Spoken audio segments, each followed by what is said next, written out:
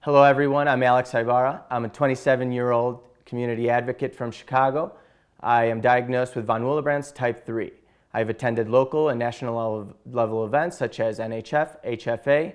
I'm also a patient educator for Octapharma. The title of my presentation is Turning Challenges into Choices.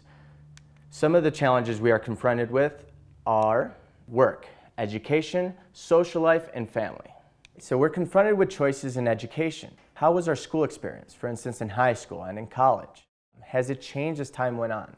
For example, my life was affected and changed when I decided to exclude sports from college. In high school, I was a 3-sport athlete.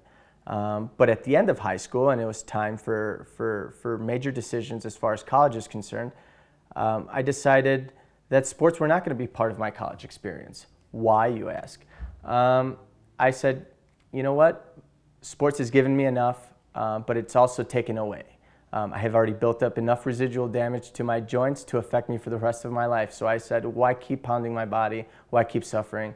So I decided to exclude sports from college. This proved to be a wise decision. I was able to focus and really succeed in college because, you know what? Sports were no longer there as a distraction. And I'm not saying sports are not good for anybody in college, especially people with bleeding disorders. I think sports helped me become the person that I am today. But unfortunately, they also have their consequences, and we have to know that. So I am not here to tell you whether sports are good or bad for you. I think they are great. But let's face reality, and let's evaluate the situation when college comes. And if sports are good for you, they're good for you. If they're not, it's okay. So what kind of choices are we confronted with as far as work is concerned? What kind of jobs have we had? Does having a bleeding disorder affect our work outcome? Is it hard for us to find jobs? And are we trained in something that is bleeder friendly? And is this something that we have thought about in the past? I have had all kinds of jobs. I've had everything from pizza delivery boy to a pharmacy technician to today being a patient educator for a pharmaceutical manufacturer. Has having a bleeding disorder affected my work outcome? Well, it's affected somewhat. Obviously, I'm not a construction worker where it had affected me in the past, but for instance, working at the pharmacy, long-standing hours.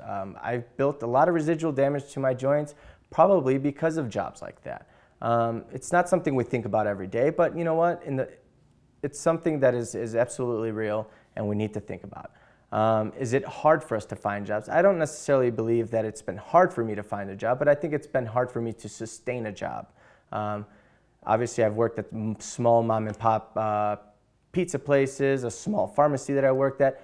You know, if I have to miss a day every other week for a year, that's a lot of missed work. And unfortunately, you know, those are businesses that need to operate regular business hours. They cannot wait for you to make it to work or not to make it to work. So unfortunately, that's kind of some of the stuff that I was confronted with. Now I ask you, do you think about this? Are you trained in something that's bleeder friendly? Where do you get resources for this? Who is talking to you about this? These are just questions I ask the community, and it brings about a really big discussion. Some of the challenges we're confronted with as far as our social life. How does having a bleeding disorder affect our social life? Does it affect it a little? Does it affect it a lot? I'm one of those guys that 10 years ago used to plan, hey, let's go to Six Flags Great America today. I'll be the one planning it out. My mom would be the one giving us the ride to the park, that kind of day. A whole day at the amusement park is not necessarily on my agenda today. As you see on this slide, you'll see me laying around at the beach a lot more than playing soccer. This is a huge change. You know, I am no longer an athlete. I am no longer the kind of guy that is going to be able to go through this. I've built residual damage to my joints, and I have to take care of them. It's a sad reality, but you know, it is a reality. Is this something you think about, and who do you really talk to about this? Some other choices that we have and some of the challenges we are confronted with are with our families and friends. Can we all agree that having a bleeding disorder doesn't necessarily just affect us, it affects our families and friends? I hope we all agree on this. Who remembers those late nights at the emergency room with their family? I have a quick little story. Who wants to guess how my parents would decide on who was taking me to the ER late at night? Give you guys a little time. My parents used to flip a coin. I know this may be funny to some people, but this was a sad reality for me when I would see my parents do this, because unfortunately I come from a very modest home. The person taking me to the ER that night was not going to make it to work the next morning. And when I saw this happening in my household, this is something that kind of made me react, right? And this is when I decided I was going to learn to self-infuse. So how has the community helped me? Obviously, I started off going to camp at 7 years old. Some of my longest lasting friends come from camp. My support group, as far as having a bleeding disorder is concerned, comes from this community. And the education, gosh, I've learned as much about von Willebrand's and hemophilia and bleeding disorders because of this community and its resources. And the opportunity to learn, the opportunity to grow as a professional came from this community. I work for a pharmaceutical manufacturer that is directly tied to this community. So I can't explain how much this community has helped me, and for that I ask you, how has the community helped you? How can we help the community? What can we do? What can we change? What can we make better? And what can we form to make things better? What can we advocate for? Who can we educate?